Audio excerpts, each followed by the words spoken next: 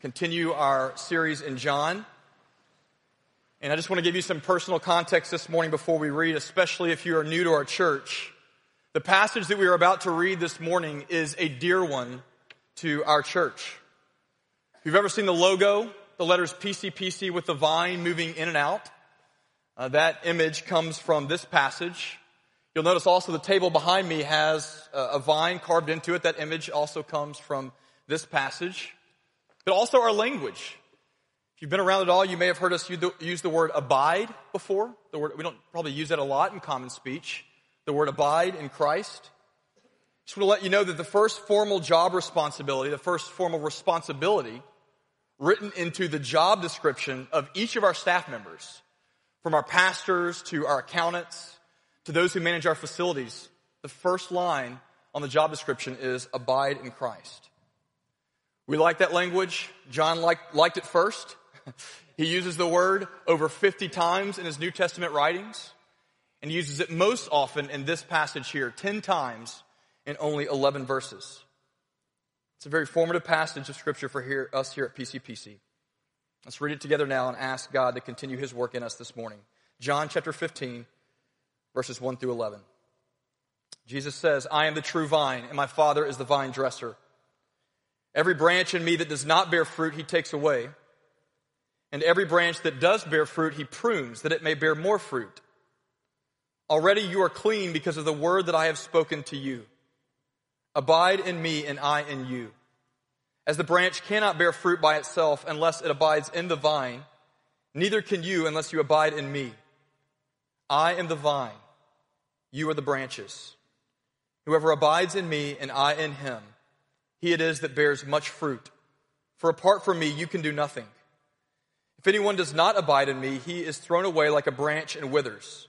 The branches are gathered, thrown into the fire and burned. If you abide in me, and my words abide in you, ask whatever you wish, and it will be done for you.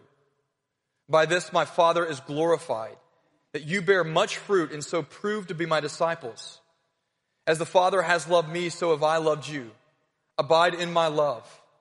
If you keep my commandments, you will abide in my love, just as I have kept my Father's commandments and abide in His love. These things I have spoken to you, that my joy may be in you, and your joy may be full." This is the word of the Lord. Thanks be to God. You may be seated. Let me pray for us this morning and ask God to teach us His word. Father, we just read it. It says that apart from you, we can do nothing. And so we pray that you would do all that we need this morning to impress your word upon our hearts so that the outcome would be as Jesus told us He wanted it. That His joy may be in us and that our joy may be full. We pray this in the name of Jesus Himself. Amen. One piece of advice that I got growing up, I don't hear it a lot anymore, but I'm sure it's still around, was this. Find something you enjoy doing, and you won't have to work a day in your life. Have you ever heard that before? Find something you enjoy doing, and you won't have to work a day in your life. That was not advice that I got from my parents. They were more of the mentality that you find a job first, and you figure out a way to pay for your car insurance and your air conditioning, and then you can talk about joy. Joy is something better considered after you've paid your rent. But growing up, the phrase did have a certain punch to it. Find something you enjoy doing and you won't have to work a day in your life.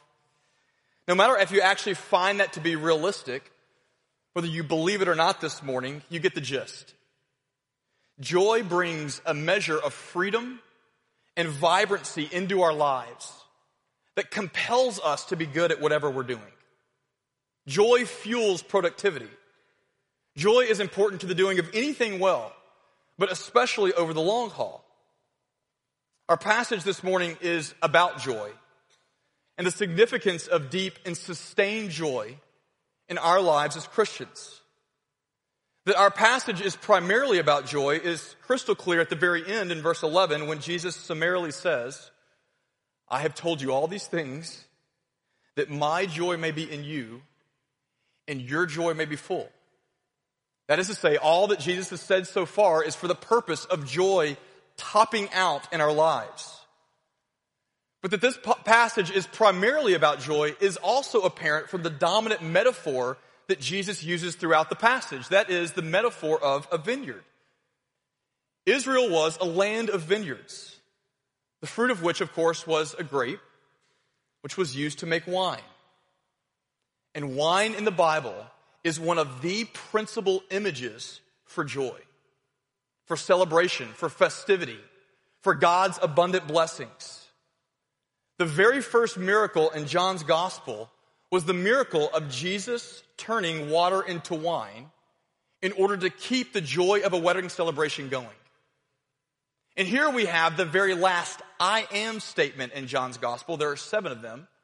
I am the vine, you are the branches.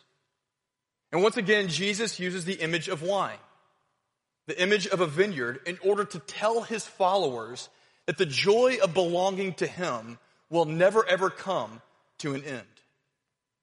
Jesus wants us, he wants his church everywhere to be filled with enduring joy. Now, why is that so important? Well, I mentioned it earlier. Joy is crucial to the doing of things well, especially over the long haul. To use the image that's in our passage, joy is crucial to bearing fruit, to fruit bearing. Joy empowers calling. Now remember where the disciples are in our story. They're huddled up in a room. They've just celebrated the Passover feast. And Jesus has been drilling into their minds and into their imaginations that his death is at hand. Remember, there is fragility among the leadership. And centuries of persecution is just on the other side of the door. This little group will need joy to survive.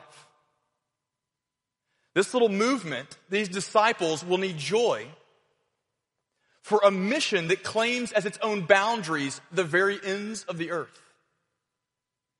You see, without joy, there is no Great Commission, because without joy, there is no church.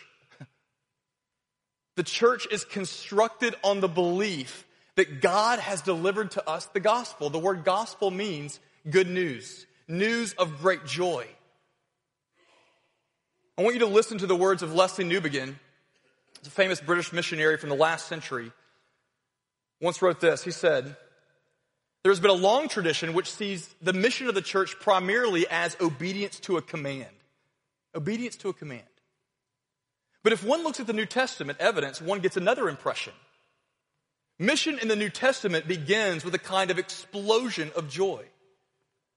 The news that the rejected and crucified Jesus is alive is something that cannot possibly be suppressed. It must be told. Who could be silent about such a fact? The mission of the church in the pages of the New Testament is more like the fallout from a vast explosion of joy. A radioactive fallout that's not lethal, but life-giving. So what is Newbigin saying? He's saying this. We are all here this morning in this building, worshiping here in Dallas, Texas, along with brothers and sisters, churches all over the planet, because of centuries of joy. Joy found in Jesus. Joy that has rolled on like a current through time, even against the longest of odds. We need joy to be the church. We need joy to be the people that God has called us to be. Jesus tells us this morning 3 things, I think, at least from this passage, but here's what I want you to see. I want you to see where joy in Jesus begins, where our joy begins. Number 2, I want you to see how that joy grows. How does it take over our lives? How does it grow in us? And then finally, I want you to see why it lasts. Where joy begins, how it grows, and then why it lasts. First, where it begins. Look at me again at verses 1 through 3. Jesus says, I am the true vine, and my Father is the vine dresser. Every branch in me that does not bear fruit, he takes away, and every branch that does bear fruit, he prunes, that it may bear more fruit. Already you are clean because of the word that I have spoken to you. So Jesus begins this message on this occasion by invoking this ancient image of a vineyard. And it's important that you know this. This is not an image that Jesus is sort of conjuring on the spot in order to make his point. This is an image that had real mental and emotional currency with Israel. It's an image that has a past. In fact, the image of a vineyard is the most frequently used image in the Old Testament for the people of God, for Israel. And remember, the people that Jesus is speaking to are Israelites. They would have heard the image of a vineyard read and taught and rehearsed since they were kids. And for Israel, the most powerful image where that would have happened in the Old Testament, the place where that image sort of came alive was in the book of Isaiah, hundreds of years before this. Here's what God says through the prophet Isaiah, chapter 5, verses 1 through 7. I'm going to read it this morning. It's kind of long, but I want you to listen for the tone. It's important. This is God speaking through his servant Isaiah. Let me sing for my beloved, my love song concerning his vineyard. My beloved had a vineyard on a very fertile hill. He dug it and he cleared it of stones, and he planted it with choice vines. He built a watchtower in the midst of it, and he hewed out a wine vat in it. And he went and he looked for that vineyard to yield grapes, but it yielded only wild grapes. And now, O inhabitants of Jerusalem and men of Judah, judge between me and my vineyard. What more was there for me to do for my vineyard that I have not done in it? And now I will tell you what I will do to my vineyard. I will remove its hedge, and it shall be devoured. I will break down its wall, and it shall be trampled down. I will make it a waste, it shall not be pruned or hoed, and briars and thorns shall grow up. For the vineyard of the Lord of hosts is the house of Israel, and the men of Judah are his pleasant planting. And he looked for justice, but behold, bloodshed. He looked for righteousness, but behold, he found only an outcry. It's a long passage, but I wanted you to hear the tone, to put you in the seat of the disciples. What is God saying in the Isaiah passage? God is saying to Israel, look, I have loved you as a people. I have loved you so much that I have composed love songs for you. I sought the best place for you to flourish. I sought the best conditions for you to flourish. And while you were there, I worked tirelessly for your beauty and your glory and your joy. And yet you did not love me back. I took joy in you, but you took no joy in me. You refused my song. And so I'm going to hand you over to your rejection. You can be what you've wanted to be. You can finally be a vineyard with no caretaker, a vineyard with no owner, a vineyard with no vine dresser. Look, I want you to see this. When the disciples heard the language of a vineyard, they were prepared for a story of judgment. It was a story in their own imagination that began with joy, but ended with condemnation. In their imagination, the story of the vineyard was a story of failure and shame and rejection. Until this moment. Because at this moment, the vineyard is alive again. In this moment, the vineyard is cherished again. Don't you see, all of a sudden, the joy of the vine dresser has returned, all because a true vine finally brought life back into the deadness. So that when Jesus says, I am the vine, he is saying, I am the one who has lived up in every way to the love song of the vine dresser. He is saying, look, I am the one who has brought life back into the deadness of this story. And when he says to you this morning, you are the branches, so abide in me, he is saying that through him, all of those things can be true of you as well. Through Jesus Christ, God looks at you where you sit this morning, and he is completely satisfied with your life. Through Jesus Christ, you have in every way lived up to the love song of your Creator. I want you to see what Jesus is doing here. It's really important. And it's important because we often dismiss the past, our own pasts, as something that we sort of just need to get over in order to move forward in life. And we manage to do that usually until something happens, some tragedy strikes, or some old wound is reopened in us. We find ourselves in counseling, and then we realize all of a sudden that the past is still very much with us. bearing down even now upon our present. We cannot just snap our fingers and vaporize the past. And Jesus proves it. To his disciples, he says, hey, look, I know you have a past. It is a past that is filled with shame and brokenness, and your joy will never consist in you just getting over it. It will never consist in pretending that your past has no power in your life. Joy consists in me bringing your past to a different conclusion than if it were left to itself.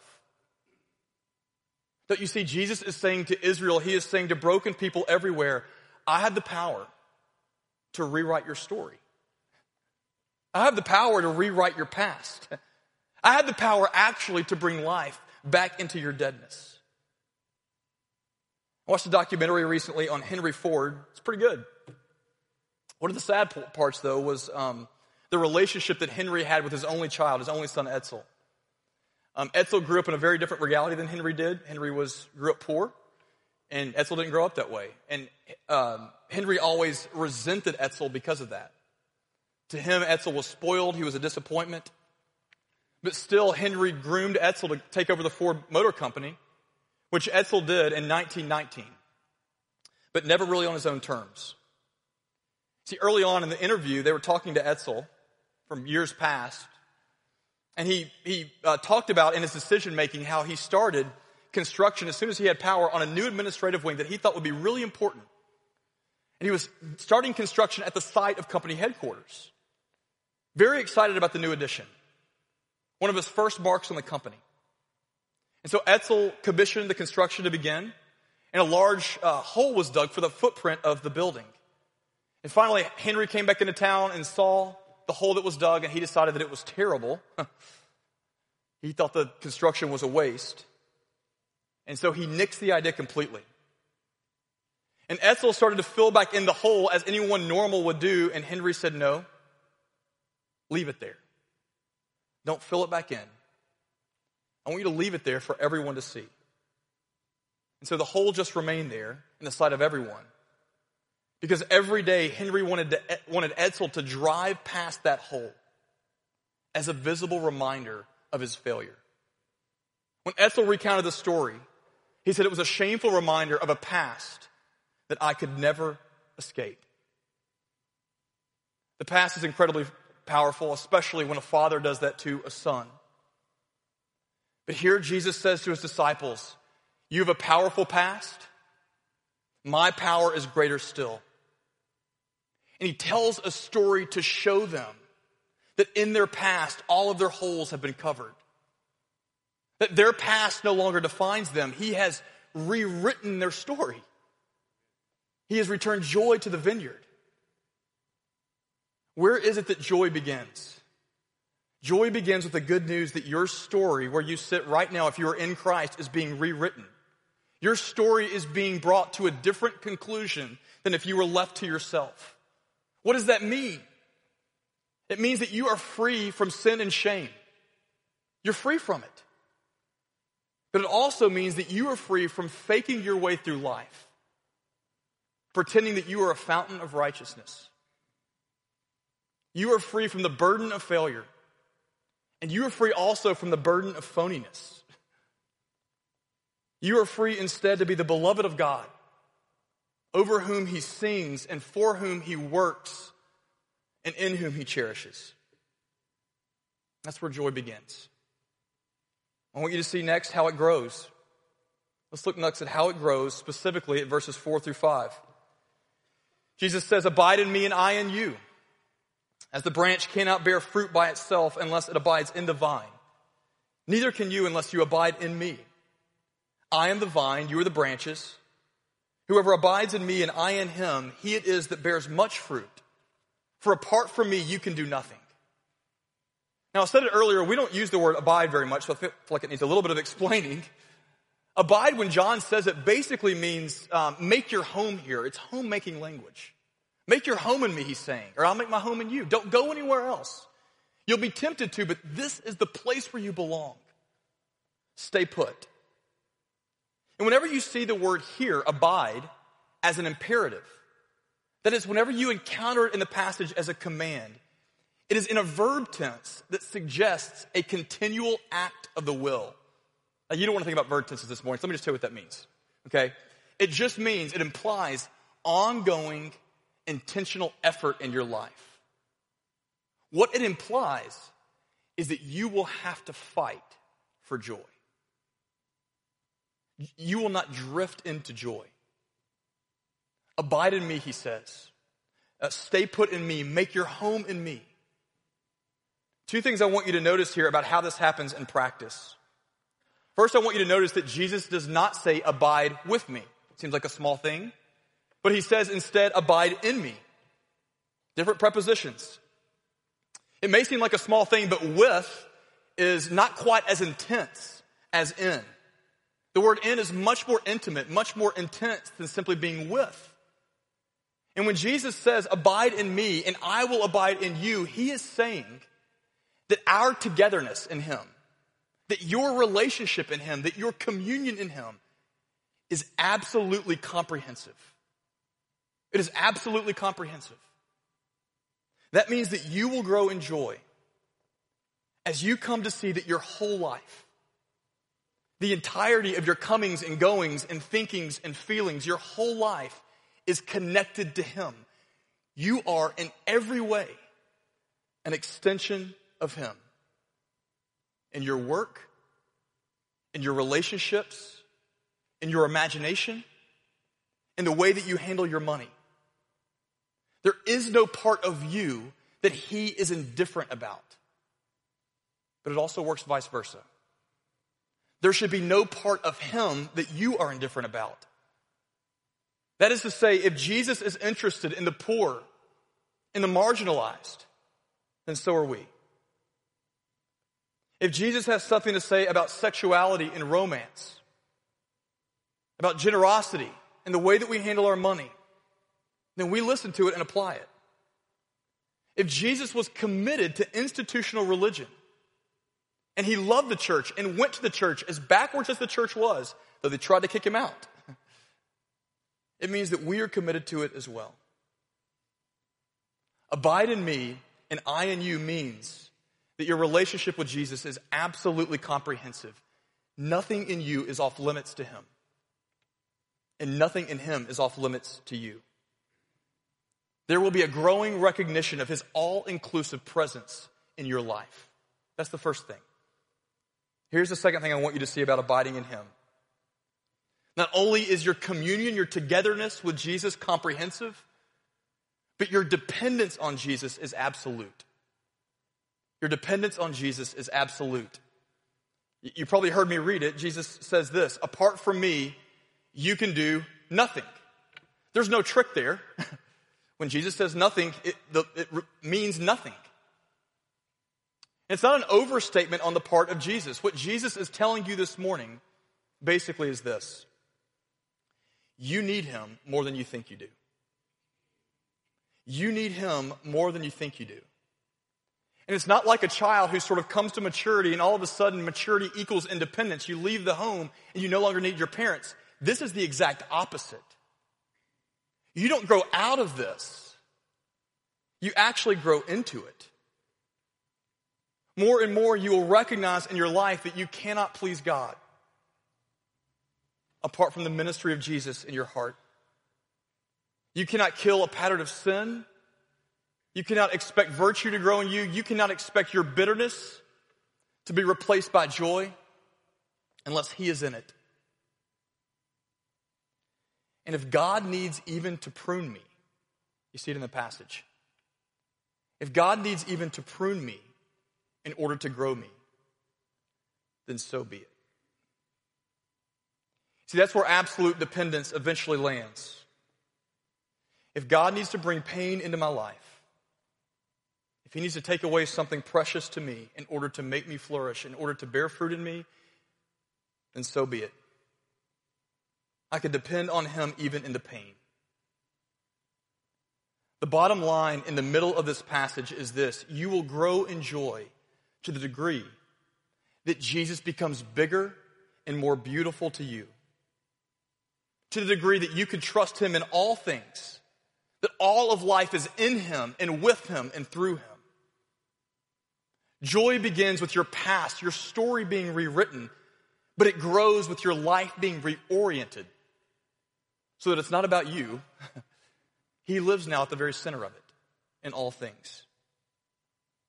Finally, this morning, I want you to see, I think, probably the most important thing in the passage, and that is why the joy that Jesus gives us lasts, why it lasts. Let's look once again at verse 11 that sums up the whole of the passage. Jesus says there in verse 11, "These things I have spoken to you, that my joy may be in you and that your joy may be full." Now, full means here lasting fullness. It means full forever. So what is it that makes that joy last? Well, first I want you to notice it's the words of Jesus themselves. Notice that Jesus places great emphasis on the power of his words. He says, "These things I have spoken to you that your joy may be full forever." If you want joy that lasts, says Jesus, you have to lean into my word. You have to remember and you have to cherish the things that I have spoken to you. Lasting joy will come from the lasting words of Jesus, taking root in our imaginations, in our hearts. But that's not all. It's really what the words of Jesus are about that makes our joy last.